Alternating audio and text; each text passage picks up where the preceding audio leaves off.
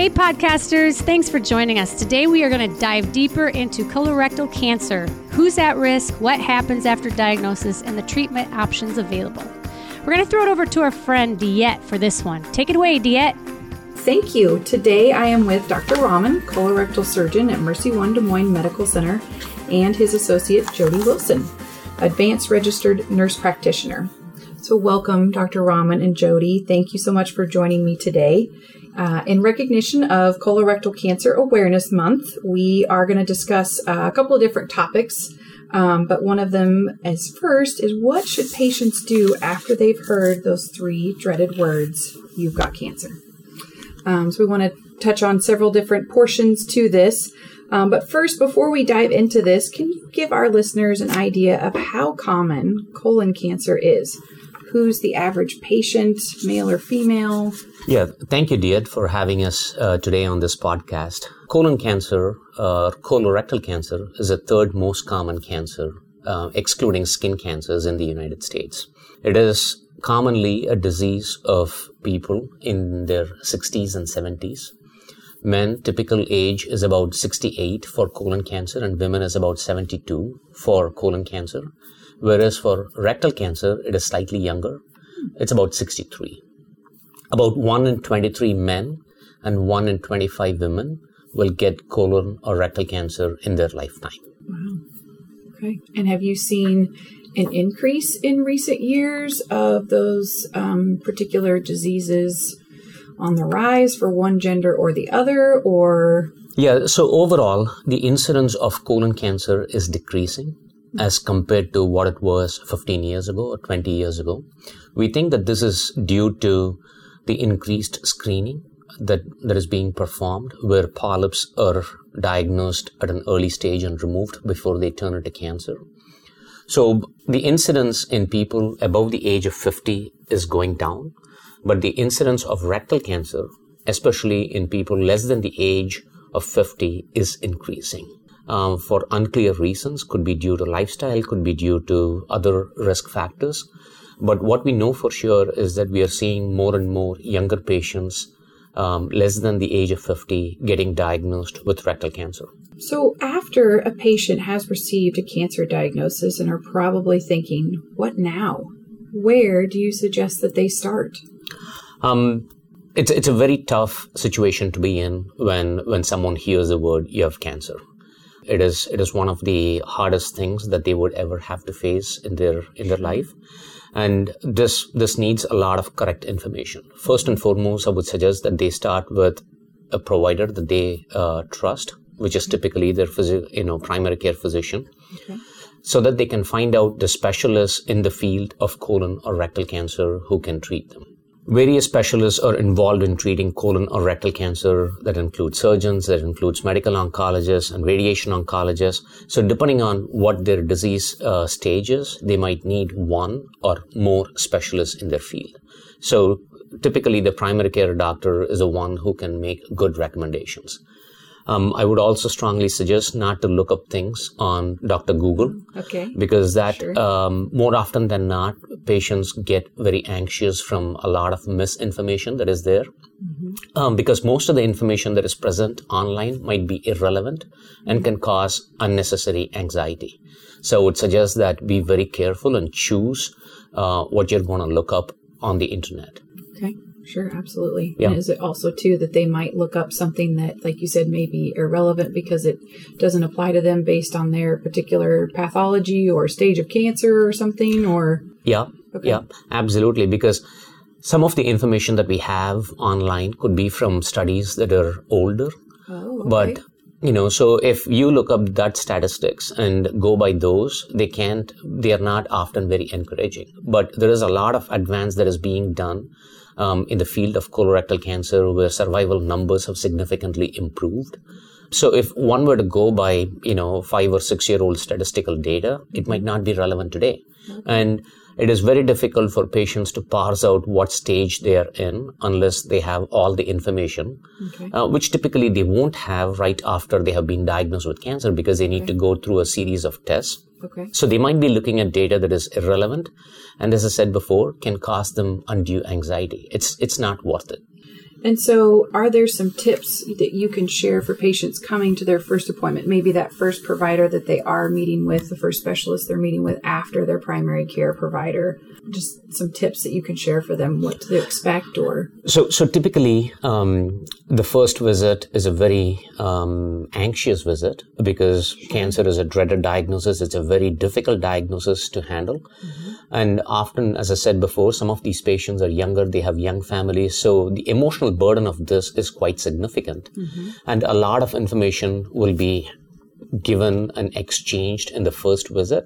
So I would strongly recommend that patients, have a loved one or another family member who can also listen in on the conversation and take notes. It might not be a bad idea to ask, a lot of questions and write down the answers to those questions. Asking the provider to repeat the information would also be a good tip so that you can clearly write down, so that you capture all the information that they give. One other recommendation that I would have is to get a phone number for the office so that they can call back with questions. Because often we give patients a lot of information in their first visit and the questions don't arise right during that conversation. But more often than not, it will arise after the conversation is done, after the visit is done. Patients are in the parking lot or on the drive back home, or once they go home and then they speak with the rest of the family members and then the questions will arise. So it is very vital that you call back so that to have these questions clarified at a later date as well. Okay, sure. Yeah. Wonderful. So what are some of these important questions to ask at the first appointment? Most commonly, patients will come in with a question of what stage is it? So the stage of colon cancer or rectal cancer goes from 1 to 4. 4 is the most advanced stage where it has spread to other organs, commonly the liver or to the lungs. Even if it has spread to the liver or to the peritoneum or to the lungs, depending on how much of the disease has spread, we might be able to cure these patients. So, which again goes back to some of the information that is present online, where stage 4 doesn't mean that nothing can be done and therefore no treatment, will be successful. We have cured patients with stage 4 disease as long as it's not too much of a disease burden. Stage 4 is where it has spread to other parts of the body. Stage 3 is where the cancer has spread from the colon wall into the lymph nodes. And stages 1 and 2 is where it is limited to the colon or to the rectum. So the most common question is what stage it is. The next is what treatment options do I have? Again, another important question is, will I have a bag and will it be permanent? When I use the word bag, it means a colostomy. Where the intestine is sutured to the skin and the waste is eliminated out through the skin and not through the natural anal opening. So these are common questions. It depends on the stage of the cancer, the location of the cancer. Typically, colon cancer will not need a permanent or a temporary bag. And if it is just stage 1 to 3, we can treat it with surgery first. And if it is stage 3, patients might need chemotherapy depending on the final pathology after surgery. If it is rectal cancer, patients might need a temporary bag, a temporary ileostomy bag for a few months after they have finished their treatment and surgery. And very rarely, they might need a permanent colostomy bag. The chances of needing to have a permanent colostomy bag has decreased because of the experts that we have in treating cancer, where we are able to save even a small amount of rectum and the sphincter muscles so that we can hook up the colon to the remnant rectum and avoid a permanent bag.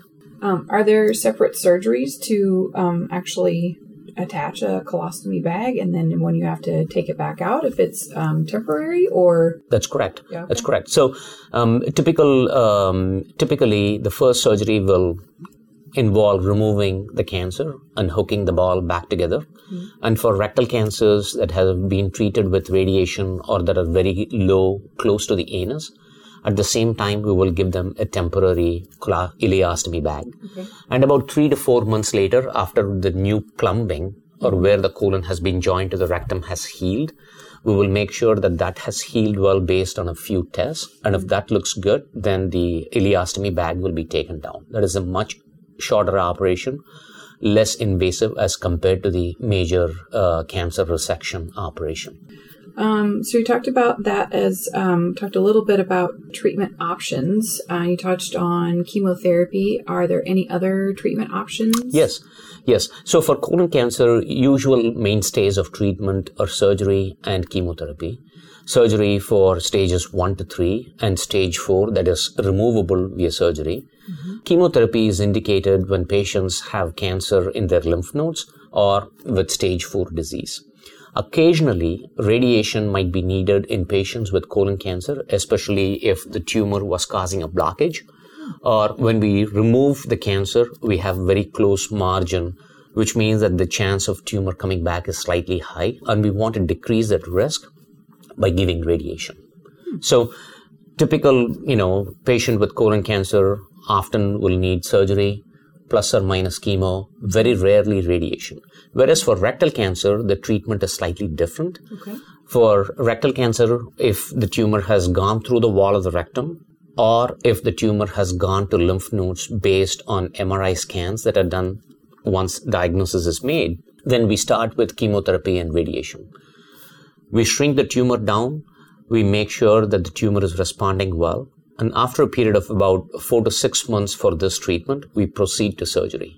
After surgery, they will have the temporary bag for a few months in certain situations, and then we'll take the bag down. Okay. We have moved to this new concept called total neoadjuvant therapy, where all the chemo and radiation is given before we do the operation. A few years before, we used to give chemotherapy and radiation before surgery, then surgery with a temporary bag if they have received radiation, and then more chemotherapy after surgery. Especially with the temporary bag, it was very challenging because patients would often get dehydrated. But now moving all the chemotherapy up front, we are able to give them all the intended chemotherapy, increasing the chances that the tumor will be completely gone by the time we do surgery. Okay. And by decreasing, recurrence rates, and also giving all the treatment upfront helps in shrinking the tumor, increasing the odds of avoiding a permanent bag. Oh, wonderful. Yeah. Okay, that's great. So when we talk about some of the different treatment options as far as like radiation and chemotherapy, what are some of the common side effects of these two treatment options? Yeah, so sometimes I'll start with surgical side effects first. If a piece of colon is removed, probably about 6 inches along with the lymph nodes around that area, often there won't be any major change because parts of the colon just acts as a conduit or a pipe, and you're just shortening the pipe. There's not much change that happens. If you look at the right side of the colon, where the small intestine joins the colon, and we remove that area, probably about 6 to 8 inches, then that part will typically absorb water and sodium. When that part is gone, the rest of the colon will not be able to act and make up for the loss of the 6 to 8 inches, and therefore patients will have more frequent bowel movements for the first few months. Okay. So they will have increased frequency of stools and maybe slightly watery stools, but this can be easily controlled by increasing fiber in the diet or by taking Imodium, which slows intestinal transit. So that's the side effect of surgery on the right side. For patients who have surgery where part of the rectum is removed, they will have more frequent bowel movements because the rectum is a storage organ. You don't have that storage capacity anymore. So more frequent bowel movements and occasionally needing to go to the bathroom quickly, and occasionally very minor leakage, depending on how much radiation they have received or if they have not received radiation.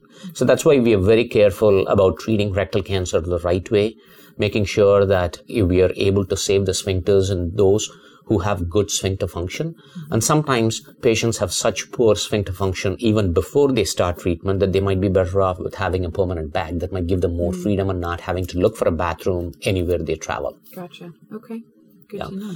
So the side effects of chemotherapy commonly is fatigue, diarrhea, nausea, vomiting. Hair loss is not typically seen, but one of the chemotherapy medications can cause cold intolerance, as well as neuropathy in the feet and toes, in the hands and feet, tingling and numbness. So these are the common side effects of chemotherapy agents. Radiation can cause skin burns, but that is all reversible. But sometimes radiation can affect the function of the rectum that is left behind, which again goes hand in hand with what I said about surgery: increased frequency of bowel movements, urgency, meaning needing to go right away, and occasional seepage. Okay. Yeah. And so when you are evaluating a patient for the types of treatments that they need, is that something that you also kind of keep in mind when evaluating the stage that they're at and the cancer, like, knowing that these potential side effects are going to be there and how that will affect their quality of life? Are these all things you take into consideration? Absolutely. That's why the first visit, we talk a lot. We ask a lot of questions as to what their baseline function is, how often they have bowel movements, if they have urgency, if they have any accidents, what the stage of cancer is, and whether they need chemotherapy or radiation. And when we do an exam, we check how their muscle tone is. So we put all this together, and we ask patients what matters to them. Some patients will absolutely not want a permanent bag at any cost, whereas others will be okay with having a permanent bag if that's what the situation needed and if that gave them more freedom. So it comes down to what each patient wants. We want to, first and foremost, cure patients of their cancer, but at the risk of as minimal impact on their quality of life as possible. So this is a conversation that we have with patients, not just in the first visit, but in subsequent visits as well. And we figure out what their priorities are and how we can achieve those priorities without compromising cancer care. So another question I had was, should a patient consider any lifestyle changes while going through treatment, maybe such as diet changes or exercise? How do you?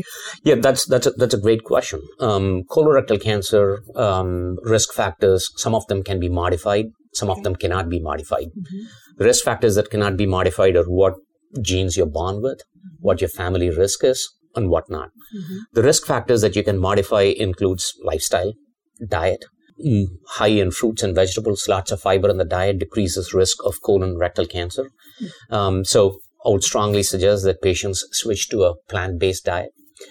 Other studies have shown that having a lot of red meat consumption, more than 100 grams per day, having processed meat consumption, all increases risk of developing colon and rectal cancer.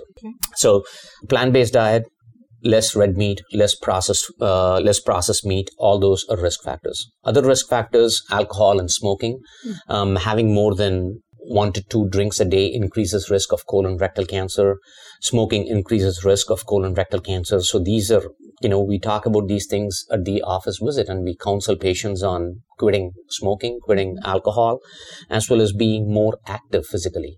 Physical activity has been shown to correlate with risk of colon cancer, not as much for rectal cancer.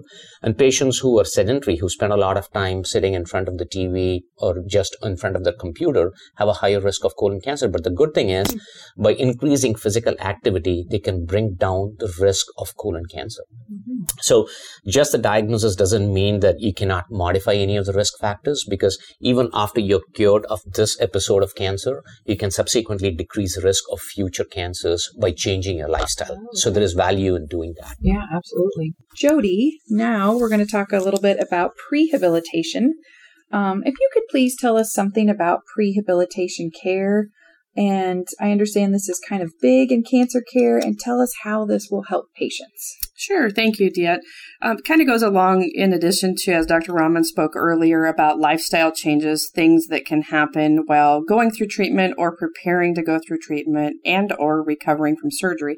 Prehabilitation focuses on the care before surgery and or chemotherapy or radiation, in the fact that there are modifiable things that you can do, such as changing your eating habits, exercising, quitting smoking or quitting drinking, giving yourself the best chance on the backside of either chemotherapy and or surgery in order to lessen the burden as far as being able to recover and get through what we need to get through as far as treatment.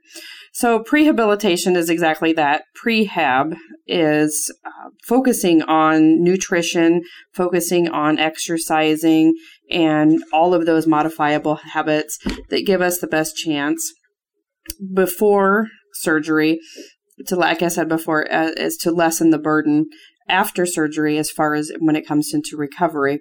So we really focus on lab work, increasing protein intake in the diet, focusing on exercising and getting out, being mobile, and really having a higher impact on the colorectal and rectal cancer patients, in addition to the other cancer community patients that we service. It is a really beneficial program in that we can really help modify patients as far as best as we can get them ready. Dr. Raman's analogy is training for a marathon. The same thing in preparing for treatment is the same thing as preparing for a marathon. We don't do it in a week. We need to do it over the course of many weeks and or months in order to best prepare our body to go through what we're going to go through, which is a great analogy. And I think it hits home with a lot of patients when you put it in that perspective, and they can wrap their mind around a little bit more of, there are things that I can do to better serve myself, to get through treatment or get through surgery and recover the best that I can. Absolutely. But does that also kind of help patients too to have kind of a better frame of mind, to give them back a little bit of sense of control in this very scary and uncertain time? Very much so. Control, as soon as folks hear the word cancer, sometimes our mind shuts down and we automatically gravitate towards worst case scenario. When, as Dr. Raman spoke earlier, there are many advances and things that have transpired and that happen that we can make folks, even with stage 4 or stage 3 disease, burden free. And there's a lot of things that they can do on their own. And you're right, prehabilitation gives them that control back to be able to modify behaviors, modify lifestyles in order to better serve themselves, whether going through treatment and or surgery. Wonderful. And like Dr. Raman, on into survivorship, and also hopefully reduce their risk of any future cancers or reoccurrence as well. Absolutely. Yeah. Okay. Yeah. Wonderful. So there's one other thing I wanted us to touch on today, and that is the Des Moines Medical Center has a very special designation. You all are part of an accredited program called the National Accreditation Program for Rectal Cancer, NAPRC. Can you tell us a little bit about this program and why this matters to patients? Sure, most certainly. The NAPRC, or National Accreditation Program for Rectal Cancer, is an excellent program that was developed between the Ostrich Consortium and the Commission on Cancer. It envelops a multidisciplinary team, which is consistent with surgeons, medical radiation oncologists, pathologists, and radiologists come together to provide continuity of care. Basically, it has standardized processes for rectal cancer patients through program structure, patient care processes, performance improvements, and being able to fashion this after folks going through cancer so nothing gets missed. Okay. They are taken through a pathway, if you will, and meet with the surgeon. Their cases are discussed in a tumor board, and things are at a multidisciplinary level discussed.